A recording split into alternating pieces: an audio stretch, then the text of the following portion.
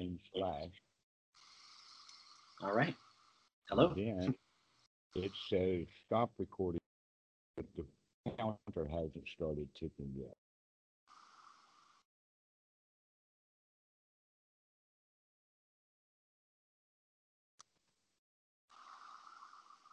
And so now that the ticker has started, well, Zach, welcome to my family. Welcome, friend. That's all that this is all about. The entire Dharma is nothing but friendship. And the most important part is the friendship within. That when we really establish a correct friendship so that the mind becomes unified and whole, then we can deal with the world as if the world was a unified system. But because we're a crowd normally on the inside, we see great diversity also in the outside world. So the whole practice of gaining the unification of mind has to do with basically two qualities that we can look at in the sense of the first step would be the practice of Anapanasati, especially the body, the feelings, and the mind, and getting that together. Because otherwise, when the mind, feeling, and body are not together, then most of the Dhammanupassana, or most of the stuff that happens in the mind, is actually unwholesome and is a hindrance not only to our well being in the moment, but it also hinders us from seeing things correctly. And so the fourth tetrad of the Anapanasati Sutta is very deeply important. That it's in fact the entire practice once the student is fit for practice, or it's the entire work that needs to be done once the mind is fit for work. So Right. we see then that getting the body, the feeling, and the mind fit for work so that we can then operate with the Dhammanupassana in a wholesome way. This is laid out, but it's laid out only in a kind of a formalized way in the Anapanasati Sutta, number 118. But when we look at other suttas, we can see how that puts together. The Anapanasati Sutta actually fits right well with the Satipatthana Sutta, number 10, where it also goes through the body, the feelings, and the mind in a completely different way. But then we have the Dhammanupassana, or the fourth tetrad, or the fourth group of the Satipatthana. So, in fact, the Anapanasati, you probably understand, is based upon the Satipatthana in the sense that there's a body group of Anapanasati that corresponds to the Satipatthana Sutta for the Kaya, or the body there.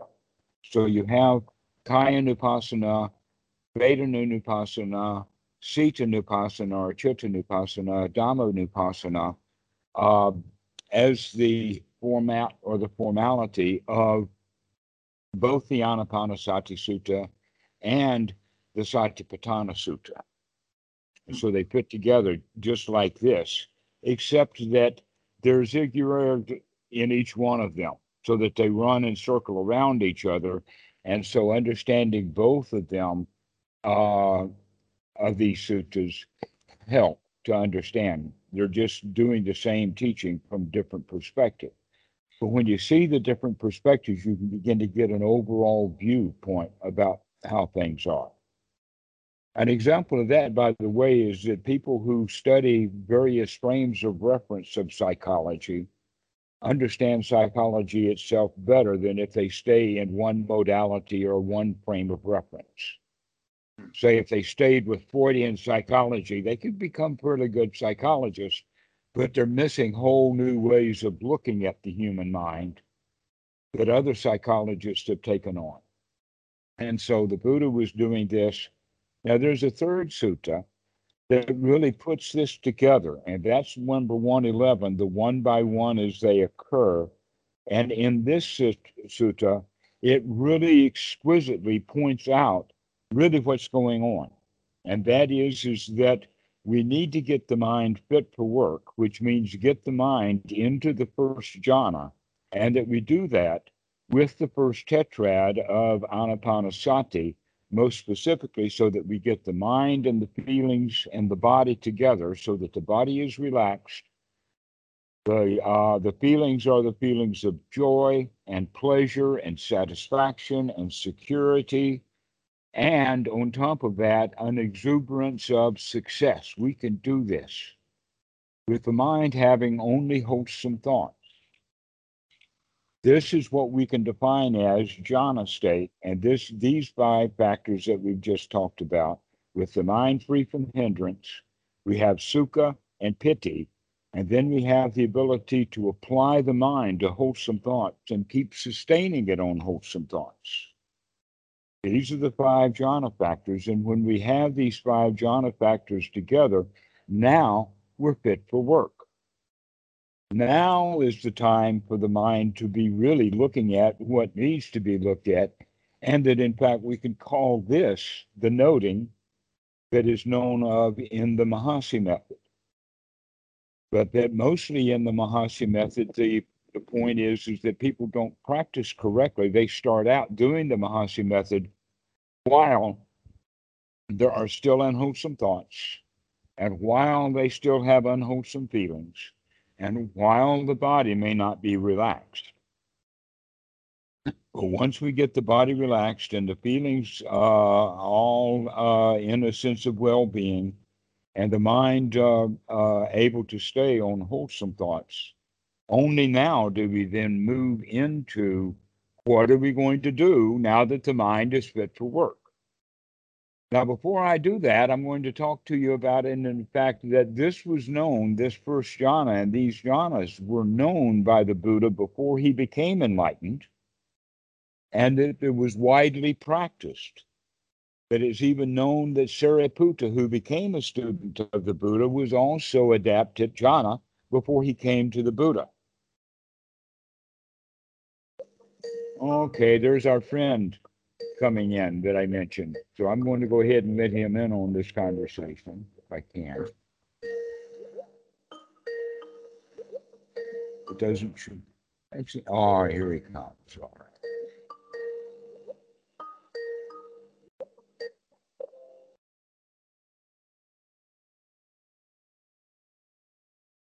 Oh.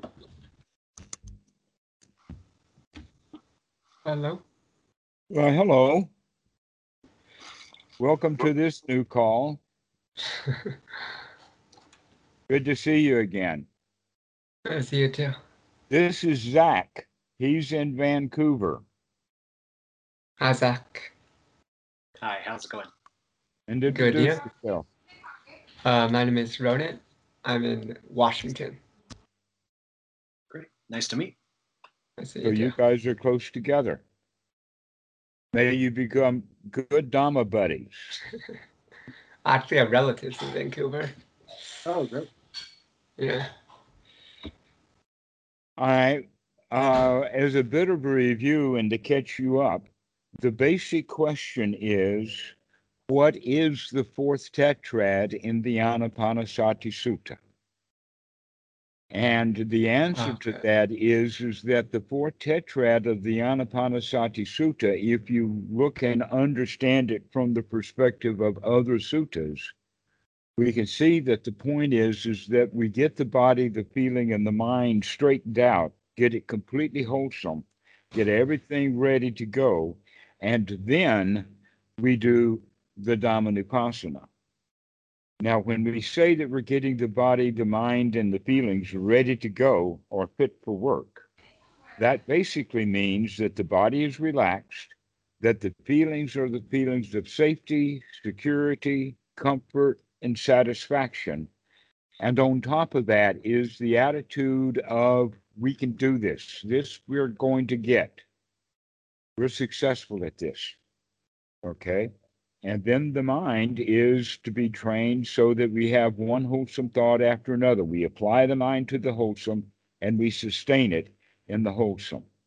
Once we have the body, the feelings, and the mind, with the body relaxed, the feelings in a state of well-being, and the mind in the wholesome, these are the parts that you could put together and call this the first jhana. In the sense that the mind is wholesome, we are free from hindrances. We have the piti and the sukha.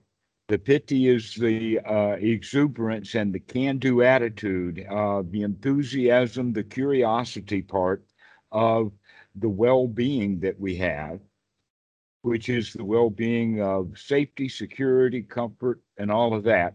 And the body is relaxed.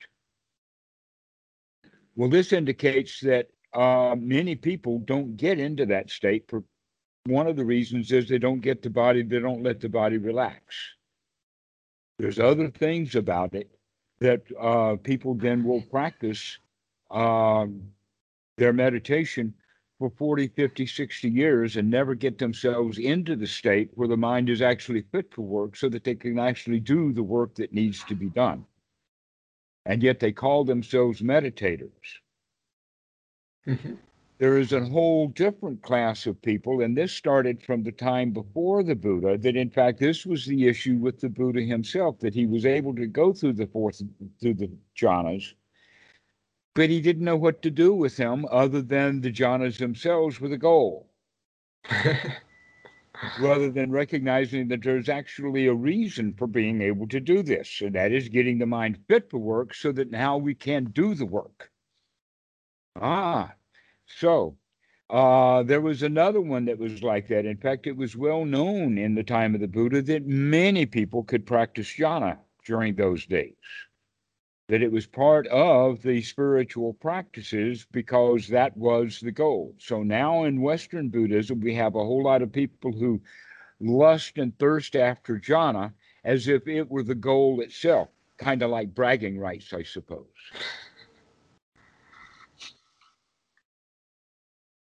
But there is something else to do with it, and that this is laid out quite specifically in the Anapanasati Sutta. It's laid out quite specifically in the Satipatthana Sutta, and it's laid out exquisitely simple in the Sutta number 111 in the one by one as they occur, because here the Buddha actually gives a list of one by one as they occur, to where in both the Satipatthana Sutta and the Anapanasati Sutta, they're taking more of an overview.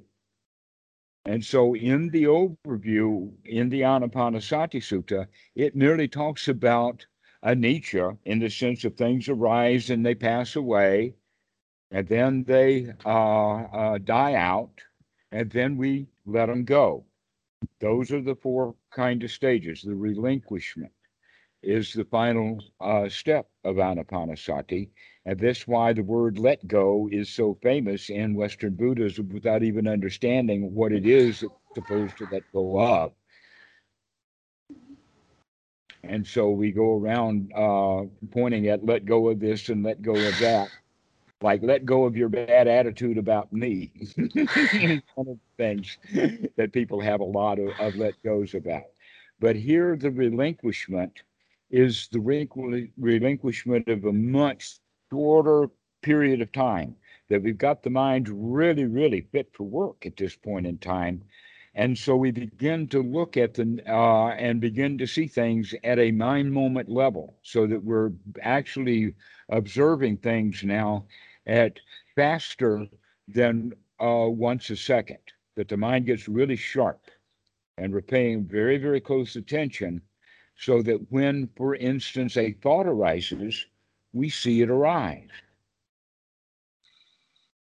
But as we get better at it, we begin to see not only does that thought arise, but the next thought arises, and then the next thought arises. But as soon as this thought arises and the next thought arises, this thought fades away. This thought flitters out. Okay. That we're much more likely to notice when the lights come on than we are to notice when the lights dim out. And so this is something that we start paying attention to, that's very difficult to pay attention to when we're having unwholesome thoughts.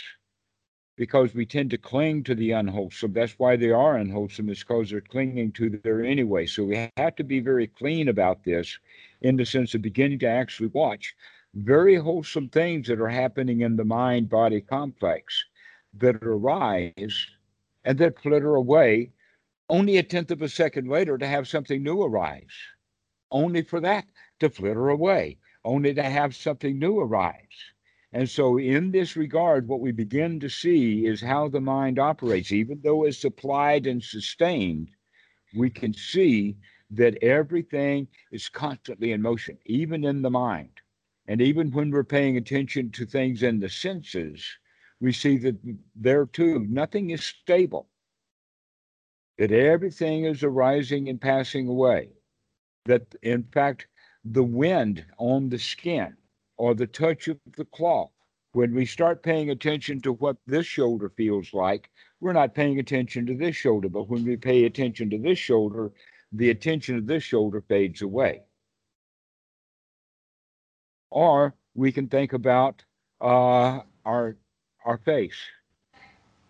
And we can think about the face, and it's in the awareness. And now we think about the right foot. And as we do, the thought of the face fades away. And so this is what this statement is all about. And when we recognize that everything is in flux, everything arises and passes away very quickly. One way of looking at it is to see that the human mind is actually quite slow because it operates at about the tenth of a second level, which is actually quite slow. And that's beneficial in many regards. If the mind's eye was fast enough to where we can see things at a hundredth of a second, guess how big our movie files would have to be? Because they'd have to be running at 300 frames a minute or 300 frames a second rather than 30 frames a second because the mind is 10 times as fast. Okay. This is what they began to understand. That's why they ran movies for many years at 24 frames a second, is because when you run movies at 10 frames a second, you can see the flicker, especially if it's action or like action, like you watch an explosion and then you watch things jump rather than move easily. This, in fact, is what they call flicker. And this is why when I was in the Navy, when we go to the movies, we don't call them movies, we call them flicks. You probably have heard that before. Why do they call them flicks? Because in the really, really old days of movies, the speed of the film was so slow that you could see the flickering in there when they were running at 10 frames and 15 frames a second. So that begins to understand, and we can also see it from the perspective of reaction time, that there's actually programs on the internet that you can test reaction time. They will turn the screen as all red and they'll turn it to green, and you're supposed to click the mouse as soon as you can to see if you can get it down to 200 milliseconds. Well, if you think about it, 200 milliseconds is the thought of seeing it, and then the second part is the part of clicking the mouse. So that takes two thought moments, the thought moment of seeing it and the thought moment of clicking. And if you could get it down to about 200 milliseconds, 200 microseconds, sorry, then that's about 1/5 of a second. And so that means that your mind, but you're paying attention then. Normally, when we're not paying attention, normally when we're letting the mind just race or run wherever it's going, sometimes perception is very slow. That we can get really, really slow. We're not really up to scratch. But when we're up to scratch, about 10th of a second, we're still missing out on the things that happen on their own much faster than that. That in fact, the particle physicist and the astrophysicist are beginning to think that there's a whole new property that they need to investigate, but they don't have a clue about how to do it. And they're calling this thing causality, in the sense of what causes the speed of light. What causes waves? Why do waves go up and then start going down? How do energy fluctuations actually happen? So they're actually going after the very basic properties of the universe. in the sense of causality. Why do quarks stick together, and what are the gluons that put them together has to do with the cause and effect relationship. And this stuff happens at such a fantastically fast uh, action that we couldn't devise any scientific instruments because the scientific instruments of collecting of data is so complicated that we couldn't put it down to the level of causality. That even if a camera is taking 1 billion frames a second, it's still missing out on a whole lot of stuff. And so things happen very fast in reality, but the best that we can begin to experience is in the human mind is about 1/10 of a second. But that's well enough to begin to see how the mind works. And this is basically what we're looking at, is we're going to look at the things that occur one by one as they occur so that we can begin to see how the mind works. Now, one of the ways of understanding this is that there's actually, it appears, it takes about 2 lines of text to list all the things that Sariputta is going to be aware of in this one by one as they occur. Long list of stuff. But when we understand the long list of stuff is actually long details of categories, and that we can divide these things into the categories and get a better understanding of what's to be done.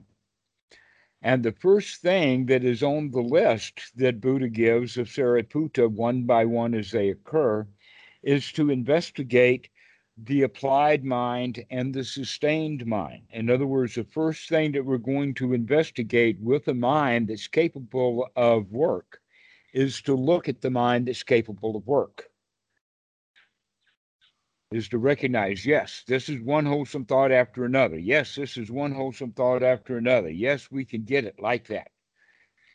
That's the way that we begin to practice, is to make sure that the one thing that we're going to note above all else is that the mind is still in a wholesome state. We can call this guarding. But then there's a lot of other stuff to pay attention to. And one of them would be basically, so we can ask questions like this in the sense of, how's my applied thought? Am I applying my mind to wholesome? How is my mind sustained? Is it sustained in the wholesome? How is my investigation of this to make sure that I'm applying and sustaining thoughts in only the wholesome? So that's one of the things that we can apply one by one as they occur. The next item on the list then would be other factors of the first jhana. An example of that would be, how is my not just investigation, but how is my sati? How is my effort? How is my attitude? That would take us to the Eightfold Noble Path, but also in sati, or excuse me, with the sati, we can also see, how is my sukha? How is my piti? How is my exuberance? Wow, doesn't this feel great that I can actually see what the mind is doing? And so we actually start to investigate. Once we're in the first jhana, we begin to investigate the first jhana to make that more and more and more of a skill. In the old days, and what people try to do in nowadays is that they see that the goal of first jhana is nothing but a stepping stone to the second jhana. And many times, without even getting a good established first jhana, they'll be working on the second jhana, all to have it all fall on the floor right in front of them. Okay, so basically what we need to do then in first jhana is get this first jhana really firmly established by watching the arising and the passing away of these thoughts. One wholesome thought after another means that the first thought died and the second thought come up. And then that thought dies as the next one is coming up. And so we start watching this play in the mind and begin to apply it not only to the, I see one wholesome thought after another, but look at that thought die. Look at that thought fade away. Look at that thought just, And then with that, we can begin to actively practice letting it go, to actually let these thoughts go, because they're dying away anyway, only to arise to a new thought.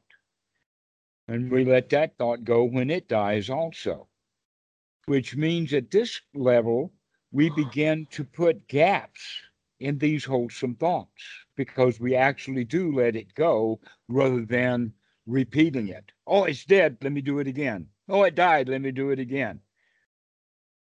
That we just let it die, let it go.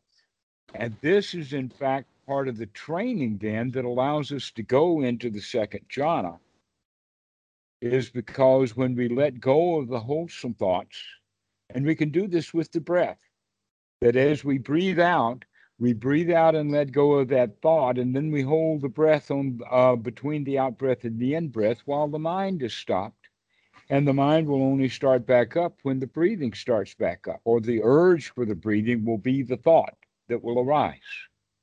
And so we can begin to train the mind and the breathing together like this, so that we go into very, very relaxed states. We can think of the second jhana is fully, fully relaxed compared to the first jhana is very agitated. Then we can think of the first jhana is fully, fully relaxed as compared to the agitation of a normal mind. And so this is the way that we're looking at it. We're looking at it going from one relaxed state to a deeper relaxed state. And we do this by beginning to watch these thoughts fade out so that we can begin then to um, allow the thoughts to fade away without new ones arising. And now we can then pay even better attention to all of the other stuff that's going on, like the piti and the sukha, that in fact, when the mind stops, the piti begins to get very, very large, very strong. Wow, this is really marvelous. Except that if we have the thought, wow, this is really marvelous, we pulled ourselves out of the second jhana. But if we can have that feeling of, wow, this is really marvelous, without thinking thoughts of, wow, this is really marvelous, then we can maintain the second jhana. This is part of the skill of getting into and maintaining the second jhana, is because we don't allow those thoughts of exuberance to come up. And thoughts of exuberance, wow, this is really great, you would think would be really wholesome. Well, yes, they are at one level, but they're also very active and not particularly peaceful in a different way of looking at it. And so as we progress in this notification, we go through first the thought system, then we recognize how good we feel and let that begin to subside. So that then we go into just a state of complete satisfaction, and that would then be called third jhana. We still have all of these other things to look at. So let's back up a bit and give a more understanding of the list, in the sense that I'm going to add a third ingredient to that list now.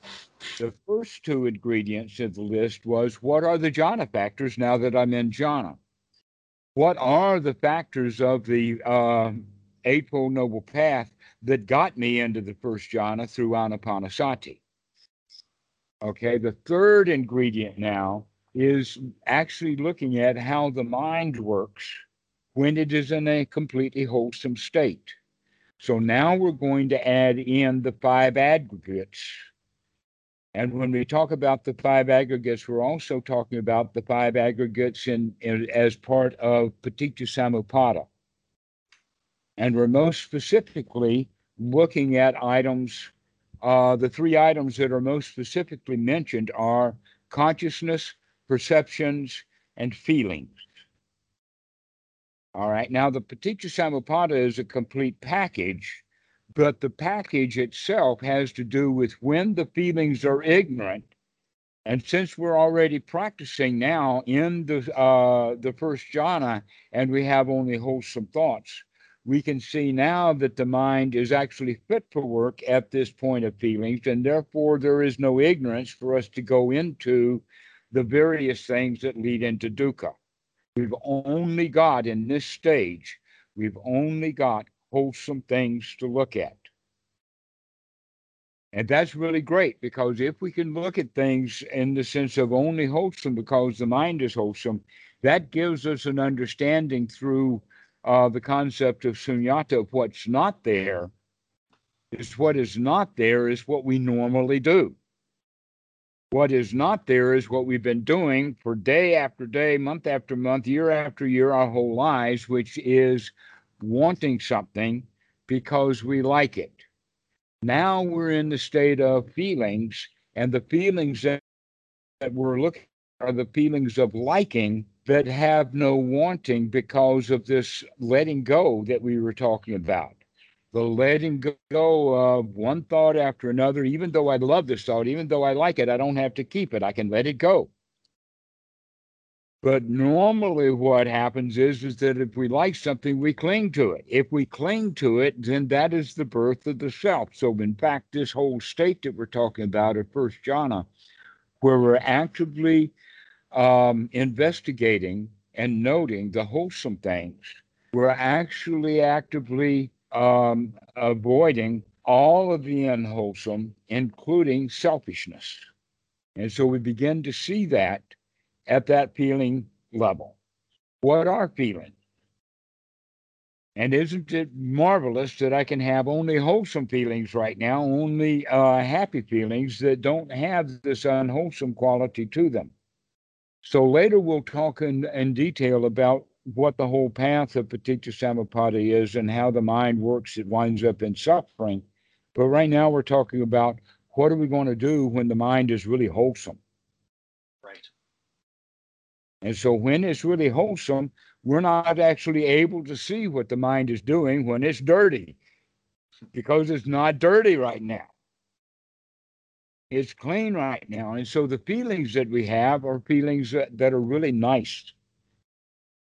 But we can also see that when the feelings get ignorant, the feeling then turns into wanting. I like it becomes wanting. I wanting becomes I got to have it. In the Pali, this is Vedana, the liking, turns into tanha, thirsting or wanting.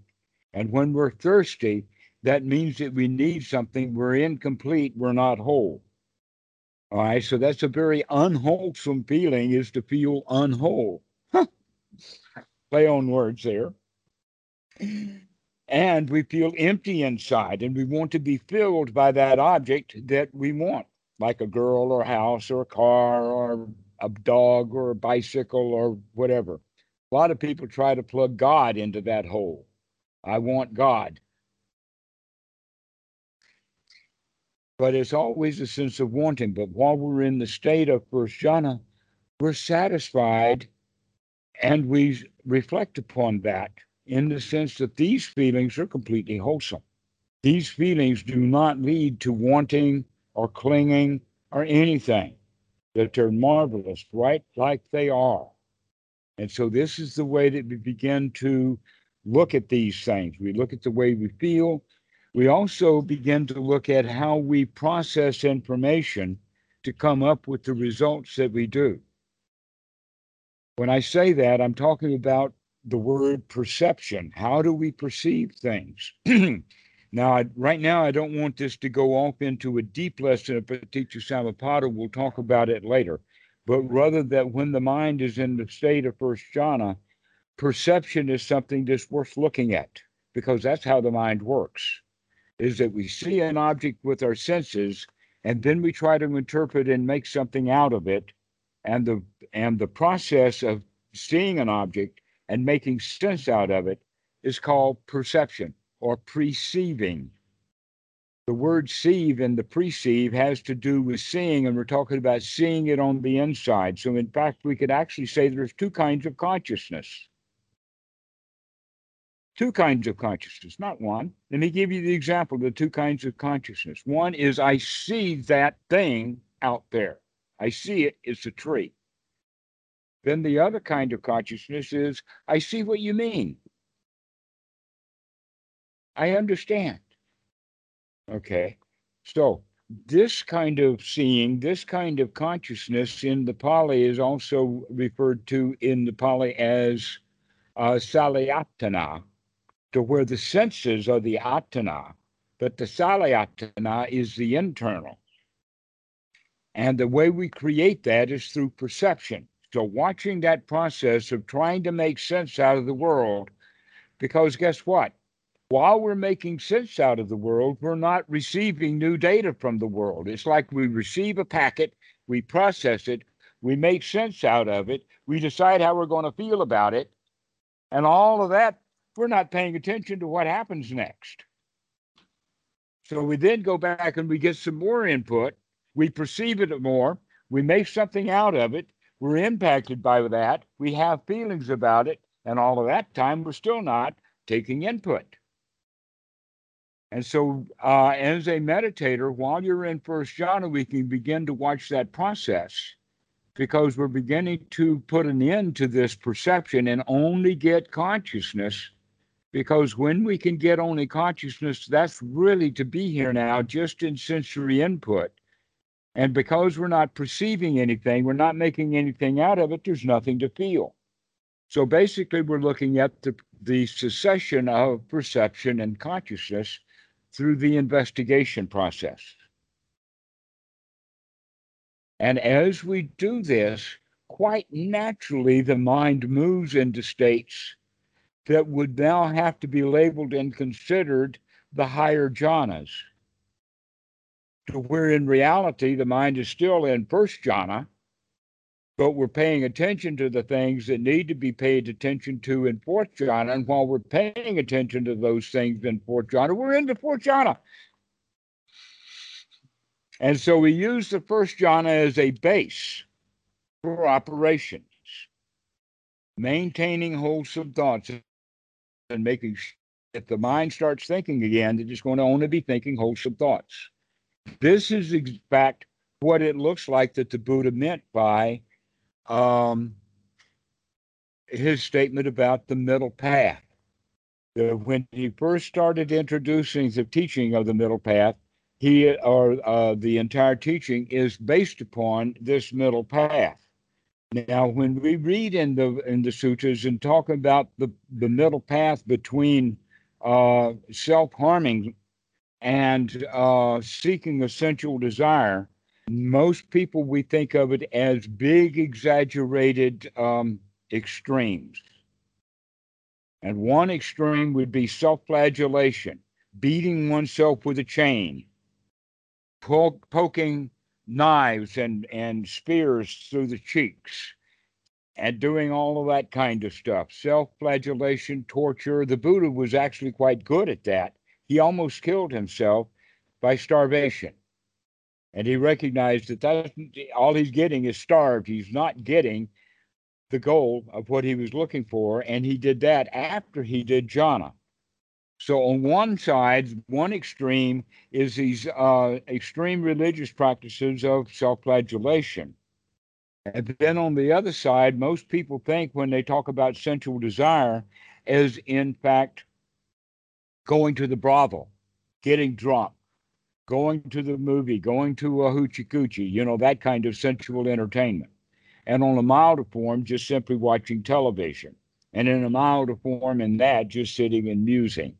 But the whole idea is, no, there's a whole nother group that we need to look at, rather than just the brothel crowd as the extreme. Because the Buddha was giving this talk to people who had been on the spiritual journey with him for the past 6 years or so. That a couple of them actually left with him, left the palace with him. That the whole idea that he snuck out in the middle of the night was not true. Really, what was true is he snuck out while his wife was asleep. But mom and dad and the whole court knew it. And a whole bunch of people went with him, including his master teacher. So in that regard, we're not talking about the distinction in the middle path between the brothel and self-harm. We're talking about the distinction between doing something harmful in order to get a good result on one side, and seeking results on the other.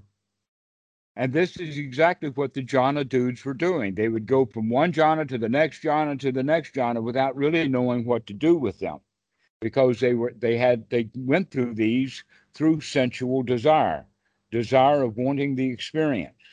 Exactly the same thing is true when meditators are wanting to have experiences of rebirth or reincarnation or past lives or something. Is they're greedy for experience. They're wanting something. And these thoughts in the mind then are unwholesome. The same thing is true for those who would want enlightenment. They meditate because they want something, they want enlightenment. And because they want something, they're in a state of wanting something they don't have. And so these are that whole package that we can talk about, that the Buddha says avoid that. Avoid desire for the jhanas, avoid desires for enlightenment, avoid desires for past life experiences, avoid all kinds of desires, and also stop harming yourself and working on things to try to get something that you don't have.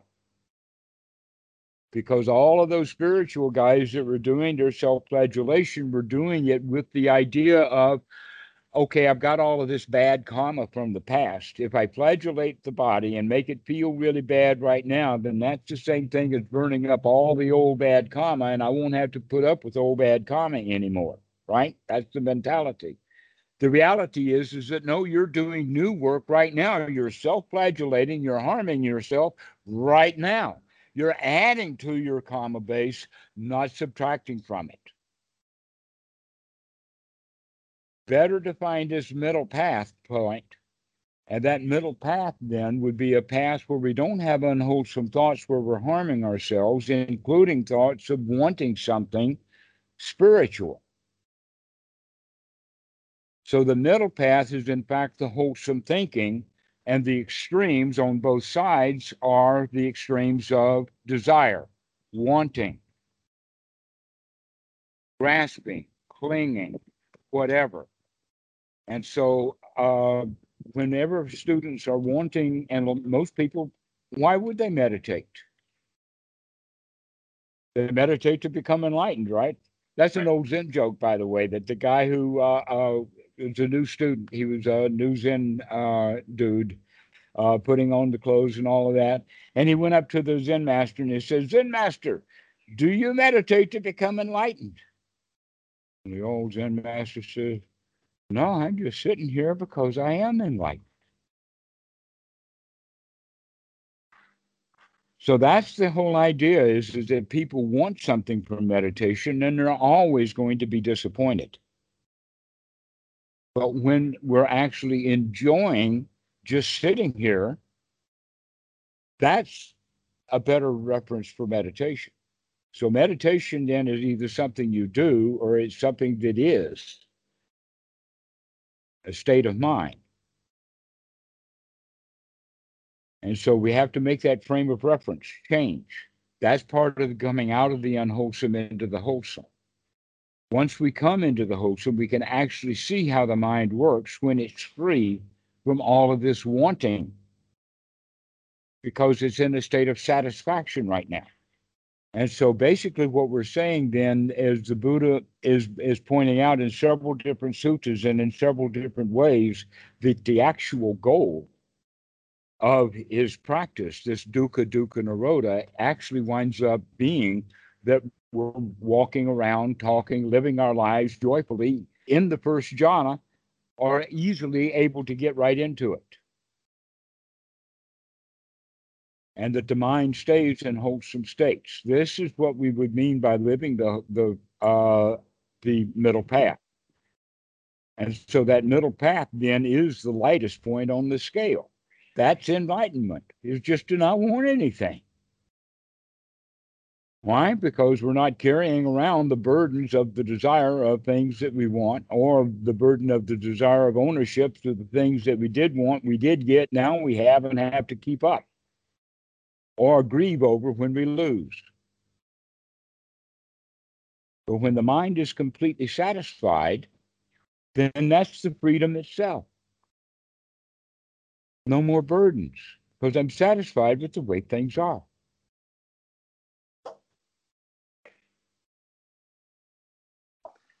Yeah, I think that I had been creating something of enlightenment being no self, or um, or having, all these ideas that it's deep insight into impermanence, dukkha, no self, the three characteristics. But I think that in attaching to that idea, I neglected the really obvious fact that just not wanting anything is enlightenment, like you just said. All the wanting and craving around trying to, gain insight in my practice is just perpetuating that striving. Right. When in the congratulations, that's important to recognize that the teaching of the Buddha is in this moment immediately. The dukkha nirodha is an immediate change. It's not dukkha for this year, dukkha for next year, insight into dukkha, deep meditation, more dukkha, and someday I know I will get enough insight that I'll be free from this dukkha. Right. That's the way that most people practice. And the right way to practice is, I see you, Mara, and out it goes. And we come right back into the wholesome state. When we recognize any unwholesome thought, then we can throw that thought out because we're working at that level of applied and sustained thought in the sense of guarding the mind, make sure that one thought after another is wholesome. And that becomes a pattern. That becomes a habit on its own. Right now, everyone is in the habit of one unwholesome thought after another. And so it's very difficult to see what is a wholesome and what is an unwholesome thought because they all look the same to me before. But now that we're investigating and making big discernments, with the full intention that I can control the mind, and therefore I choose to have only wholesome thoughts, then our standard begins to raise. We raise the bar in our own mind for the quality of thoughts that we're going to have. And eventually we raise the bar to the point that even the wholesome thoughts are too much work. And so we begin to put spaces in them. And so this is how we start to practice right from the very beginning to make the mind wholesome. And so the Buddha then says is that if we can get into this first jhana and maintain it, then that is the path to enlightenment, is to get the mind into the wholesome and to maintain it. But even if we are maintaining that and looking and investigating, we're still investigating only wholesome things as they arise and flitter away. And as we practice that, the confidence grows. Here's the important point now, that as Sariputta was practicing these things in the first jhana, he came to the understanding and realization that this practice is the path. This is it.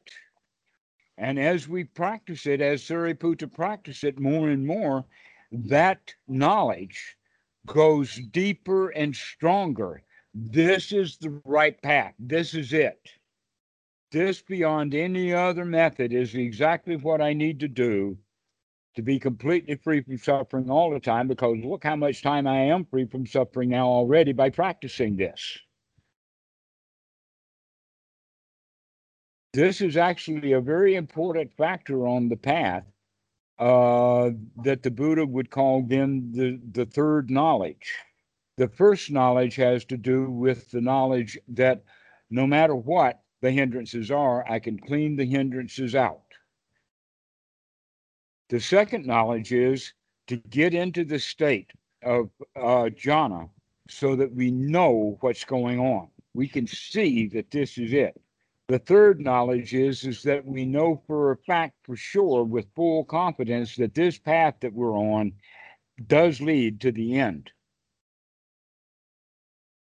This is actually what's happening is the individual is gaining an enthusiasm for the path. We become more and more interested in this is the way to live our lives. Instead of chasing after women or chasing after money or chasing after this, I'm just going to sit here and not have to chase after all these good feelings. When we understand it like that, enthusiasm for the path begins to grow. And so we're actually talking about what is a sotapan. The one who is the sotapan is the one who is capable of having that particular point of view that this is it, man. There's nothing else. Everything is based upon this one. Let me get my mind cleaned out. That's all that matters. And that's what makes him a Dhamma dude. He's on the path now.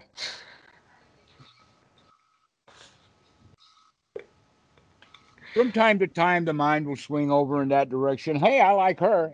No, I don't need her. And I come back. So this is the way that we begin to practice more and more that state of contentment, that state of satisfaction. Investigate it well. Notice it well. Let it be a skill that's developed, the skill of satisfaction, because that will take you a long way into the practice. So that's basically what the whole teaching is. In summation, or as a repeat, step 13 of Anapanasati is to see the arising in the sense of everything is new. Step 14 is the fading away. Everything that was new immediately ago now is new again, and the new has now faded into the old. And so we watch that fading away process. Everything is brand new, goes old as soon as something new comes up. New is nothing but a stage of oldness. And we start watching that. That every new thing happens immediately, gets old because something new has just happened. And it's also happening faster than we're even capable of catching.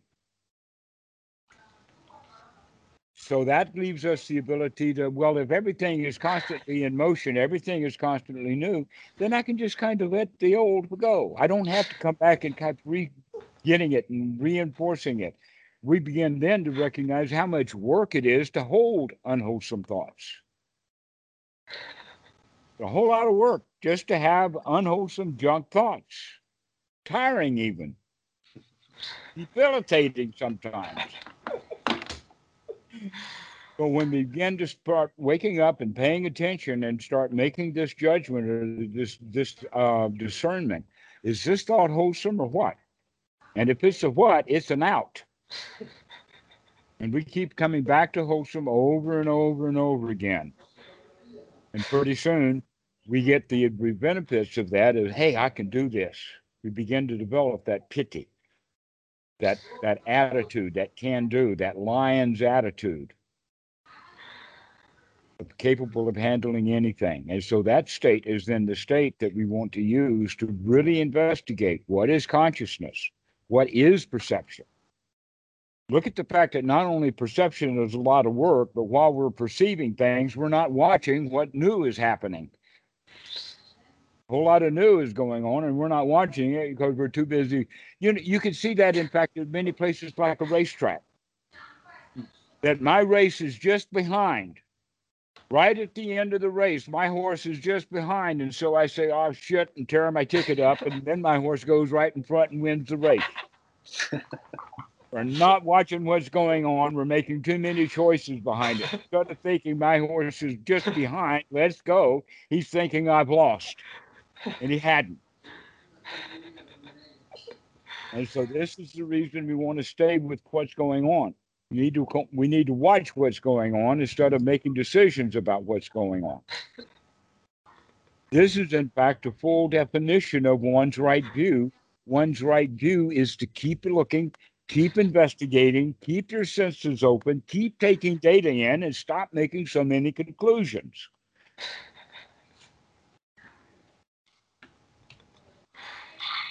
Just keep investigating. So the whole Eightfold Noble Path and Anapanasati and Paticca and all of this just fits right together. And it comes together under that quality of be here now. Ramdas. Ramdas, exactly. Be here now. Or what's his name? Eckhart Tolle, this present moment. The power of right now. That's two books that he wrote. The power of now and this present moment. So it's big time. But that was in fact, it was so big in the time of the Buddha, that's what he called himself. He did not call himself Buddha. That happened about 250 years later. Before then, he called himself Tathagata. And the word Tatata means this or thus or thisness. And we in English will then say here and now. But in the time of the Buddha, the kind of words that they would use is this. Be this. This is it. Not over there or out there or back when or over yonder or anything. This one, not that. Okay, so this is what we mean by then Tathagata, the one who is here, gone to thusness, gone to the present moment.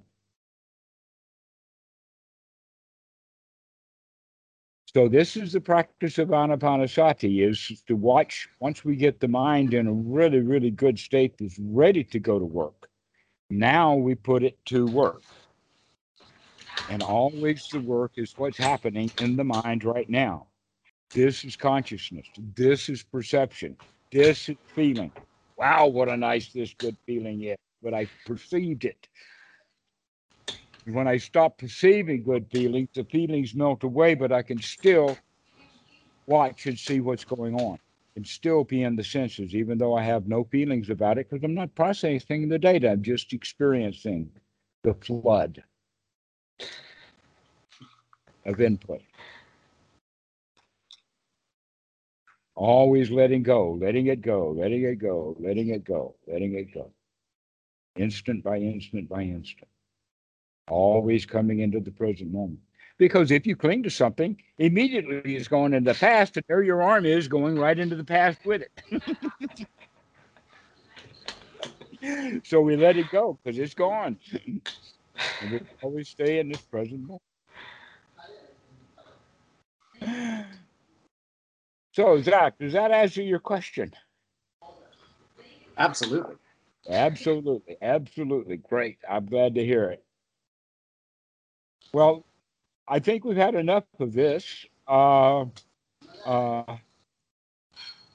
how are you? You seem to have gotten quite a lot out of this one, too. In fact, this is right down your alley anyway. This is about where you are.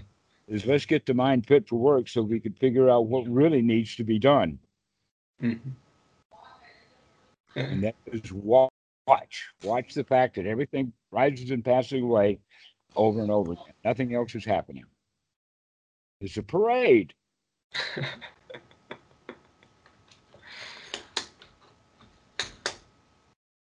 Every moment is a new object coming around in the parade. So we just sit there and just enjoy the show. That's another whole way of looking at it. It's just enjoy the show. Here you are. You don't have to be an actor on the stage. You know, Shakespeare said all the world's a stage and everyone's an actor. Well, everyone's an actor because they're reading a script. What is the script? All of our past memories, our shoulds, woulds, coulds, all of that. When we stop and are in the present moment, we don't even need to be on stage. We can go sit down in the audience. Like, so.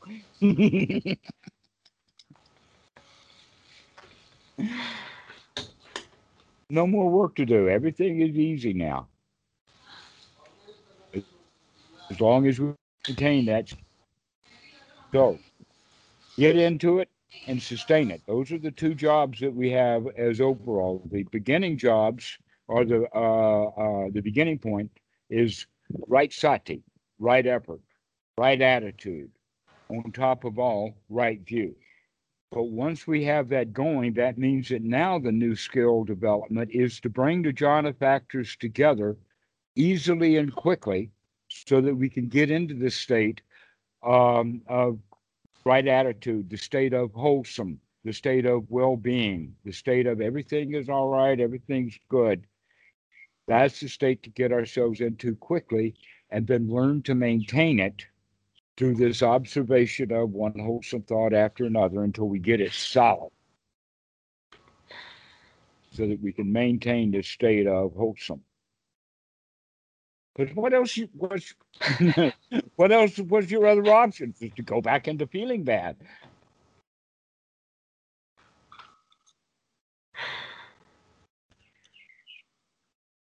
So let's go ahead and finish now. I'm really glad to see both of you. This has been a very happy talk. Thank you. Back. I hope to see you again soon. Ron, I hope to see you again soon. Likewise. Okay. Likewise. All right. Bye-bye. Take care.